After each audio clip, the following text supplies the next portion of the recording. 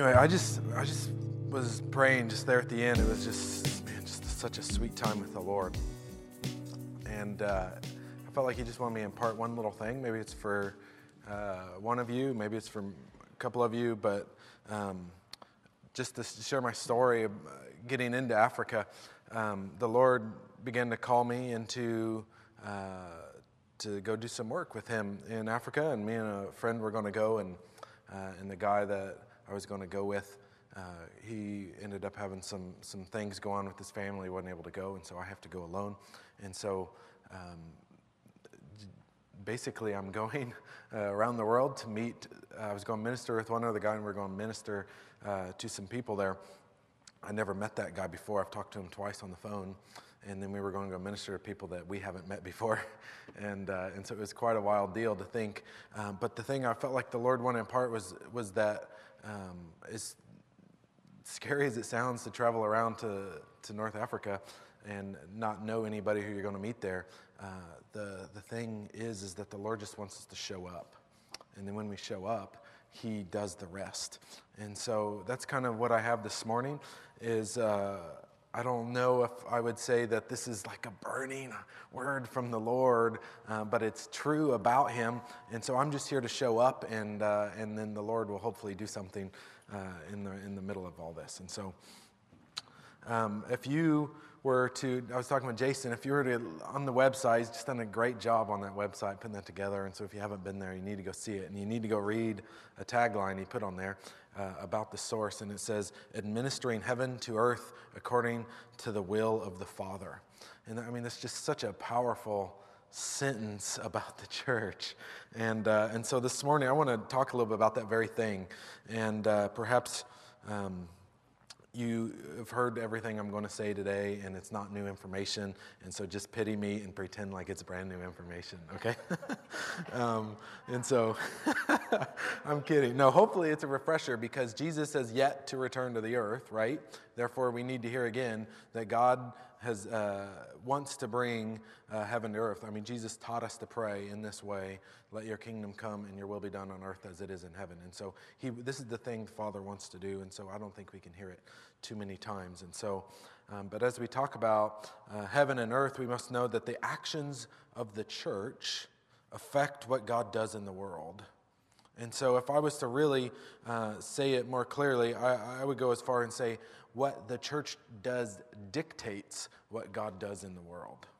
And that might be, kind of ludicrous for some of you, but really specifically I'm saying that the church is either making room for God to move on the earth, or He's limiting His movement on the earth. And so some of you, you just say, hey, there's no way any one person or any group of people can limit a sovereign God.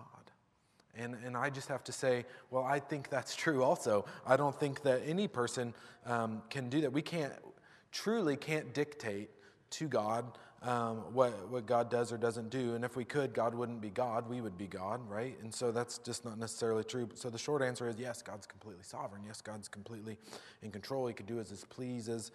Nothing surpasses Him. Nothing rules over Him, right? This is clear in Scripture. And He's not limited by anyone or anything except by what Him in His sovereignty chooses or allows Himself to be limited or dictated by. And that's quite of an interesting thought when we really begin to think about who the Lord is. And so what we, as we look in Scripture, we see the Almighty waiting on His people before He works. And working with His people when He does work. And so we don't see an independent God doing anything independently. We always see a God who could be independent, but choosing to work with His people all the time, over and over and over again. And so God has chosen to do what He does in partnership with His people, and namely for us this morning, that is us, His church. He is not working with sinners. He's just not doing it. He's working with His church. And He's giving His church these exclusive rights to distribute heaven. And he says, so go do this. No one else gets to do this but you guys, so go do it. And he could, again, do it without us. He just doesn't.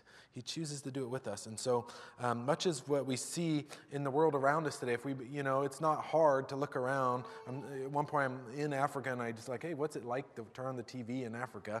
And you see the news and like it's so close to all the horrible things that are going on in the world that their news is way more dictated by it than ours. And so we just see the evil around us, and we see all the things. It just seems like the enemy just gets to do what he wants. And that's a result of the church not administering the will of God on the earth. And so we do that when one of the ways we do that is we enter into the throne room, the very thing we're singing about, and we begin to pray God's will to him. And so God, we just see God's will isn't fully being done all over the earth. It's being done in these little pockets. It's being done this morning. It's just not being done necessarily across the street right now. And so, and it's not just because he doesn't will for it to be done. He wills for every single person at the YMCA across the street to know him. And he wants that to be done. He just delays. And he's patient. And he's saying, church, will you do your part? Will you come be a part of this with me? This is a wild deal to think that the Lord would do this with us. And so I just want to just say real quick a couple verses. One is Matthew 16:19. And it says, I'm sorry, Jason, I should have done slides. And so it says, I will give you the keys of the kingdom of heaven. Whatever you bind on earth shall be bound in heaven, and whatever you loose on earth shall be loosed in heaven.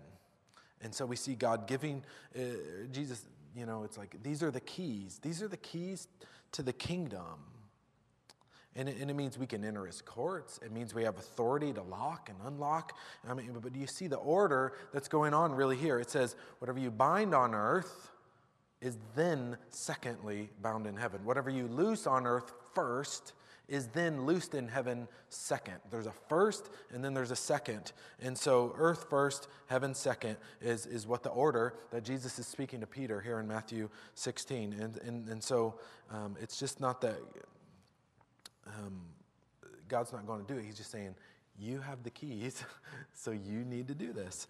And so there's this other important principle of this binding and loosing that I want to kind of point out.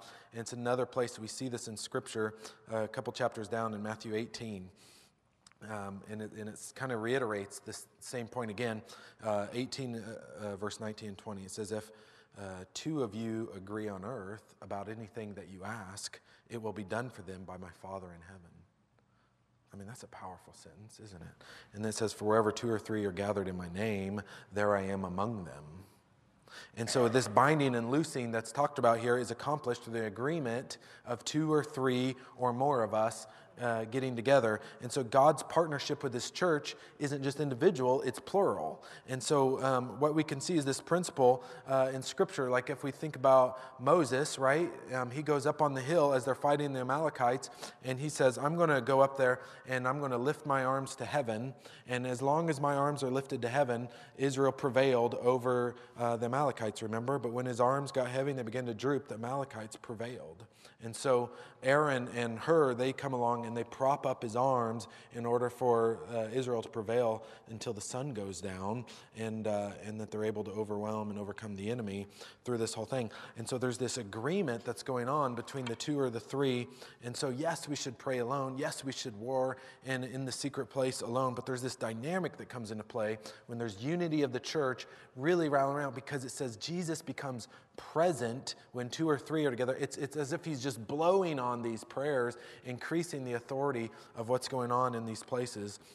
And then in 1 John 5:14, it says, and this is the confidence that we have towards him, that if we ask anything according to his will, he hears us. He hears us. And so God wants his will to be done, but he lets the church be his means of getting it done. And so we can bind and we can loose on earth, and then he binds and looses in heaven. But if we're honest, most of our prayers, at least most of mine, maybe you're more holy than I am, but most of my prayers are about getting what I want done. God, I have a will, and I want you to do my will, and so I pray. And so, I'm not saying that God doesn't answer those prayers. I mean, he's so good to just give us the silly things that we ask for, Lord, I'm running late and I really need this light to turn green. Will you turn it didn't work on the train this morning here. but I prayed and Lord, I need the light green, and boom, all of a sudden it's green. I'm like, thank you, Lord, I can get going on my day. And but nothing spiritual shifted when the light turned green. It just didn't happen. I was thankful, but nothing spiritually shifted. And so God desires for his church to know his will and pray according to his will, and then something spiritual shifts. It's not just, green lights. It's not just other things. And so it's releasing heaven into situations, and it's releasing heaven into circumstances that we have going on. And so once we know what God wants, then we can ask God for that very thing. And we can ask boldly because it's the very thing he wanted to do in the first place. And we just come in agreement. And so this means as his church, we can pray with such incredible confidence. When we pray according to his will and his desires and his plans and sometimes these prayers, when we begin to pray these things, they begin to have an appearance that we have somehow changed God's mind, which is quite an interesting thought, as if he was doing something or he was doing nothing, and then all of a sudden he did something. He's sitting down and our prayers cause him to rise, or perhaps he looks like he's doing something opposite and we need him to shift and do this thing. I mean, that's an interesting thought, and I kind of want to explain that dynamic in a minute, because there's this type of intercession that we see in Scripture, a picture of it, and so I want to kind of share it this morning. It's going to be Exodus 32. And so what we see, though, is after the Lord released them from Egypt of slavery, 400 years of slavery, they cross the Red Sea and they come into the wilderness, and Moses goes up on the mountain to be with the Lord for a while. And while he's up on the mountain, he's been up there for quite a while, and all of a sudden the people quickly forget who the Lord is. They forget, who's this guy named Moses? Moses has kind of left us here, and so they turn to Aaron and they say, hey, will you make for us a golden calf so we can worship it instead of the living God? And because Moses, it's you, Aaron. Moses is gone. We don't know what's going on. And so while with Moses, though, he's up on the mountain, God sees the people making this golden calf and beginning to bow down and worship this thing. And he responds by saying, I'm going to reject and destroy those people. And so I just want to read you a little bit about Exodus 32, verse 7 through 14. And it says, then the Lord said to Moses, go down, because your people whom you brought out of Egypt have become corrupt. They have been quick to turn away from what I commanded them, and they have made themselves an idol cast in the shape of a calf. They have bowed down to it and sacrificed to it, and have said, these are your gods, Israel, who brought you up out of Egypt.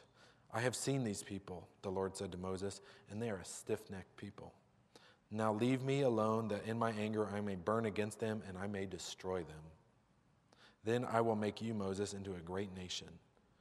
But Moses sought the favor of the Lord his God. Lord, he said, why should your anger burn against your people, whom you brought out of Egypt with great power and a mighty hand? Why should the Egyptians say, it was with evil intent that he brought them out, to kill them in the mountains and to wipe them off the face of the earth? Turn from your fierce anger, relent, and do not bring disaster on your people. Remember your servant Abraham, Isaac, and Israel, whom you swore to your own self, I will make your descendants as numerous as the stars in the sky, and I will give your descendants all the land that I promised them, and it will be their inheritance forever. And then it says in verse 14, the Lord relented and did not bring the people the disaster that he had threatened.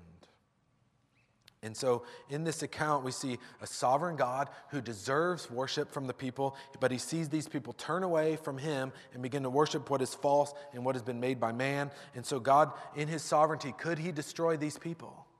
Yes. Would he be justified in destroying these people? Yes. Absolutely. And they have sinned and they deserve death. But then we see Moses stepping in and doing something that's just crying out for the people. And he says, God, why in your anger should you burn against the people you brought out of Egypt? Like, why would you just do that and now destroy them? Why should your name be defiled? Right? We don't want the Egyptians to say you only sought evil for them and destroyed them. That's why you did everything that you did. And so he's beginning to appeal to God on behalf of God's mercy. He's saying, God, this is who you are, and because of who you are, will you do these things? And then in verse 7, it was God who told Moses to go down to the people and see what they'd done. God's telling him, hey, you need to go check this thing out for yourself.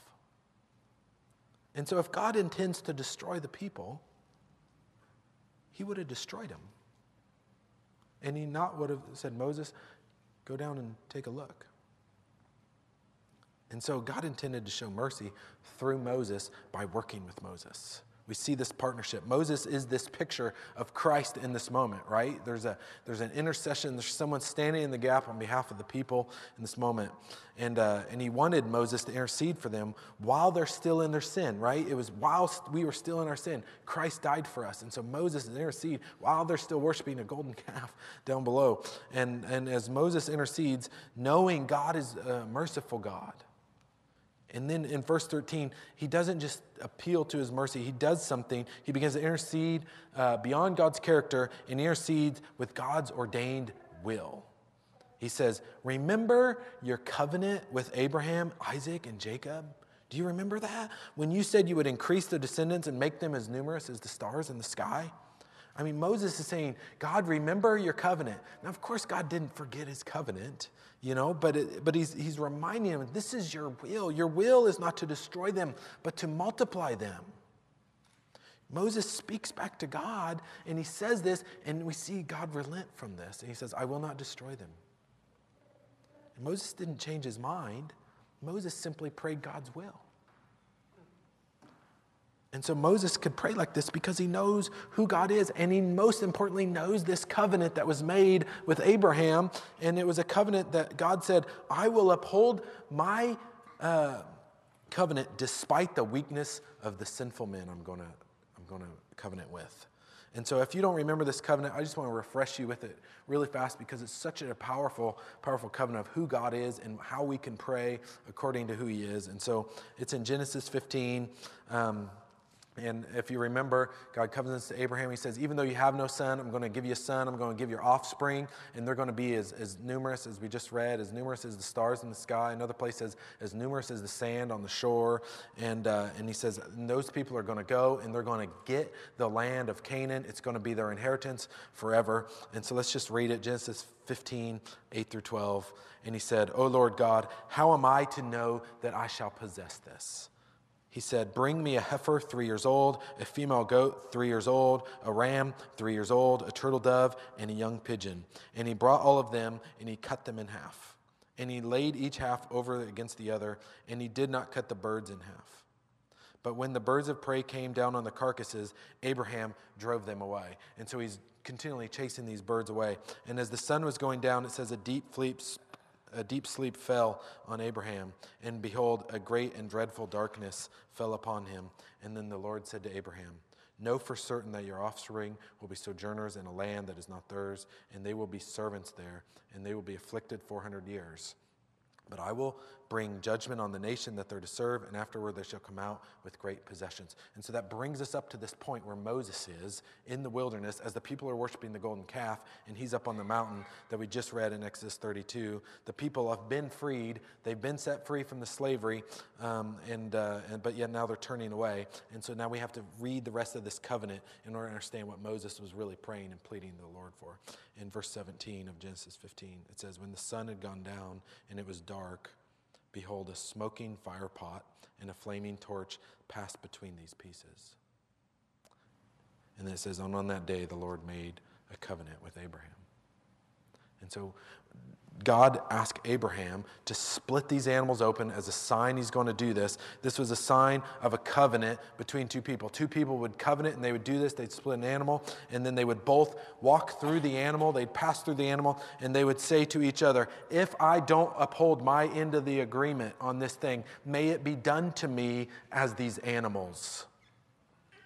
And therefore, when God made this covenant with Abraham, this is what God is agreeing to. If I don't uphold my end of the agreement, let me be like these animals. And what's interesting, though, is where's Abraham in the middle of this whole deal? He's over there taking a nap. He's asleep. He's been chasing the birds away. He's tired. And I think the Lord probably brought a sleep on him even. And then we see there in verse 17, it says, God passed through the animals alone. A smoking pot and a flaming torch. This is representing of his presence, right? The pillar of fire by night and the pillar of cloud by day. It's the very thing that represents his presence. And though, because Abraham's asleep, God covenants to Abraham, not simply with Abraham. And really what's going on there is God made a covenant with himself. I will do this. I will make sure I do this. And this means that in everything that goes on, his faithfulness is going to see this through. That means if God doesn't uphold his end of the agreement that Moses is appealing to, God deserves to die. Likewise, though, because Abraham was asleep and God did both sides of this deal, he said, if Abraham, my sinful people who come from his offspring, do not uphold their end of the agreement, I also die. Isn't that something? And yet we see that picture come very much, but God is covenanting with himself. And this is the gospel, church. This is the very gospel. God himself did die because of the unfaithfulness of Abraham's offspring. God came to man and he died on a cross and he upheld the agreement that he said. He said, I, because of you, will die. And I will make sure my covenant gets upheld through all these things in order to bless all nations through your offspring, Abraham. I will do this. And we see that through Christ, the specific offspring that came. And now that's continuing. God's blessing all nations by getting every tongue, every tribe, every people, all of them. He deserves them all. And he's doing this through Christ, through his church. And he's doing all this. And so as we come back to Moses now, Moses, his prayer is just so incredibly powerful. Because it's appearing to God change his mind. God's burning in anger, ready to destroy, it says. And then Moses prays and God relents and turns from his anger. It's like as if God had to shift his thinking, but he didn't. He's like, Moses, he's laying something on Moses is what he's doing. He's saying, remember your covenant. Remember who you are. But the Lord was partnering and he did something in Moses is he put a burden there is what he did. A burden for the people. A burden for God's namesake not to get defamed. And in that burden, he was able to pray according to the Lord's will. And so if you've ever had a burden on your heart, sometimes the Lord just lays things on your heart. And you're like, oh, why is this here? I don't know why this is here. And it's this heavy thing that just messes with you. Sometimes it burns. Sometimes it aches inside of you. And it just doesn't go away, but it drives you to prayer. Is what it does, doesn't it? And it's the Lord doing that because he says, I want my will done. My will is not getting done. Therefore, I will come alongside. I'll mess with my church. I'll mold them and I'll shape them. I want them to know who I am through the scriptures and I want them to see my will in scripture. But when I really need some things done, I'm going to burden them until I get my will done. And he just lays it on us, and he wants it done, but he's not going to do it alone. And so sometimes we carry those things around, and we don't know what to do with them, and they just keep sitting there, and we try to ignore them, and we try to fill them up with other things, and the Lord's like, no, I need my will done. Will my church. He's just waiting for his church. We see examples like, remember when Abraham, God said he was going to destroy Sodom. In fact, he goes and God speaks out loud almost. He says, shall I hide what I'm about to do from Abraham? Why would God do that? Why would that sentence even be in Scripture? But he tells him, and then all of a sudden Abraham's burdened. He sees that there might be righteous people in the city. He's like, God, will you destroy that if you find 50 people who are righteous in that city? And the Lord's like, no, I won't. And then it keeps going. It keeps 45, 30, all the way to 10. Will you destroy it if you find 10? No, I won't. I mean, there's this plea, the burden is coming out of him. What about the righteous, Lord? How could you destroy the righteous with the wicked? And so, I mean, God could have never told him his plan. He's God. He could have just done it. But God intends to work his plan out and fulfill his will on earth every single time through people. And I mean, God has no intention to destroy the righteous. He just doesn't. And so he burdens Abraham with it. And so when God burdens us, man, there's times we just need to go spend some time in prayer. And sometimes, when we get burdened for specific things, like my wife, her and some others just have a burden to go and pray for every single brothel around this city.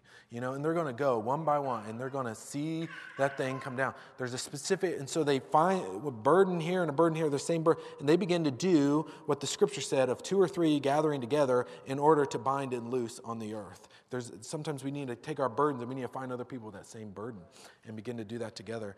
And then when we do this thing, we see the burden lifts off of us. All of a sudden we have peace again, our peace returned to us, and it's because God's will was done. We can have faith that when that burden lifts, God did something in there. We may never see it, but he did it because his pressure of his will wanting done is just right there, and then we release it, and something takes place. And so Moses, his intercession for the people, was a burden, and it kept the people from getting destroyed.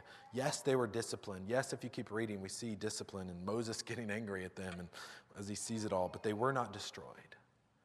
And God was faithful to his covenant. And likewise today, when we look at this world, we can just get so angry at things. We can just get so frustrated or burdened in our souls that we get heartbroken for things. And it just seems like people are rejecting God time and time again, and they're speaking whatever they want against him. And it's like, God, where are you? What are you doing? And I just have to tell you, I believe God's waiting for his church. He's just waiting for us. We're the royal priesthood, scripture says. Who is going to intercede for these people? Obviously, Christ is, yes, but he's saying we're in Christ, therefore we have a role to fulfill in the middle of all this. And people are, we can look at the lost and say, they're like the Israelites that the Lord might destroy. And we need to say, okay, Lord, we know in scripture that you want none to perish, but for all to repent. That is your will. And so we can pray these words back, and we can begin to intercede for souls. We can, God, according to your mercy, right? We can appeal to his character, and then we pray his will. And I mean, this is a prayer that God's going to answer every single time. Every single time. God has intention to set captives free, Isaiah 61. God has every desire to save the souls, 1 Timothy 2:4, right? But he's waiting for his church. He wills for his kingdom to fill the earth, Matthew 6:9, but he waits for his church. God wills to silence the ignorant talk of foolish people, it says. When people are back-talking against who he is, he waits for the church to do something about that. And he limits himself until our will becomes his will.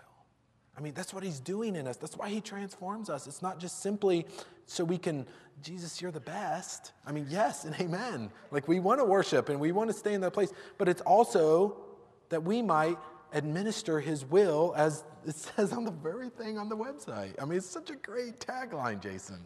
And so that's what he wants to do. And so he's going to transform us. He's going to mold us. He's going to shape us. Some of the worst situations you're probably in are probably so that you might come into alignment with who he is and know his will, and then begin to administer his will. Until we love as he loves, we aren't really administering his will. And so he brings those things about. And so we see these things. If we look with natural eyes, we say God is limited. But his limits are not as limits as we see limits, right? We can view it as sovereignty being withheld. But really, I think there's just something greater, that God is showing off sovereignty in this moment. There's just something real powerful about that. What once was by nature us, right, as sinners who rebelled against him, he says, I'm going to use that to bring about my will on this earth. He transforms the heart of one who said, I only want what I want, to God, I only want what you want. I mean, that's a greater sovereignty. That's a greater, more powerful God than one who looks like he's limited, waiting for people. And it just brings him greater glory. And so with every transformation inside of us, God's more free to move. And where we didn't pray, or we prayed a little bit, or we prayed selfishly, now we pray differently and we pray more according as well. God's more free to move. And where we didn't love people and we only thought about ourselves, and now all of a sudden we're loving someone, man, God's more free to move. In every prayer, every love and obedience, he's doing this, he's shaping us. He says there's more freedom for him. And so what we really have as the church is the great privilege of preparing the way of the Lord. And I think we have the ability to step into that. And so I just have a question is are we willing to step into that? Are we willing to let the Lord conform our will to his will? And so we can administer his will.